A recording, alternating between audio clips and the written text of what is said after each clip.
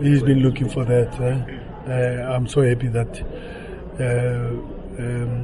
we have contributed to the dream. I would love to see him play.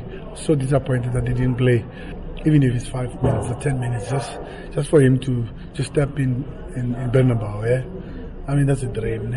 I mean, we are all emotional and waiting for him to say, wow, this is the boy that you know him well.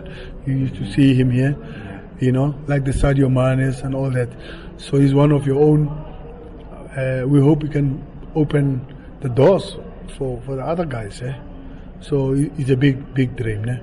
So let's wait, let's cross our fingers that even if he plays 1 minute, I'll be so happy. That one is a lion. Percy, Percy is never shy. There was shy way of any challenge, and he will play his normal game, and he'll even double his efforts, and he'll do his thing. I just hope he does well, and maybe he can sneak one goal, and then they can say, let's see where Percy comes from. Oh, there's a Zungu that comes from that team. There's a Keegan Dolly.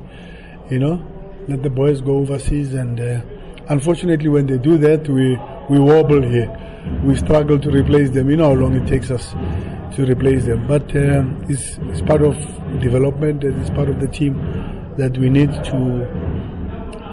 The players must go there, and it's important for our recruitment. Because sometimes we recruit and we want players to come here, and people say, we want them to come for your team because you want them. Of course, we want them, but also let's not be selfish. Look where Percy is, where Bungani is. If they don't play Champions League, you can hoard them. Yeah, but you can hold them for top 8, play for top 8. Yeah, that's another story.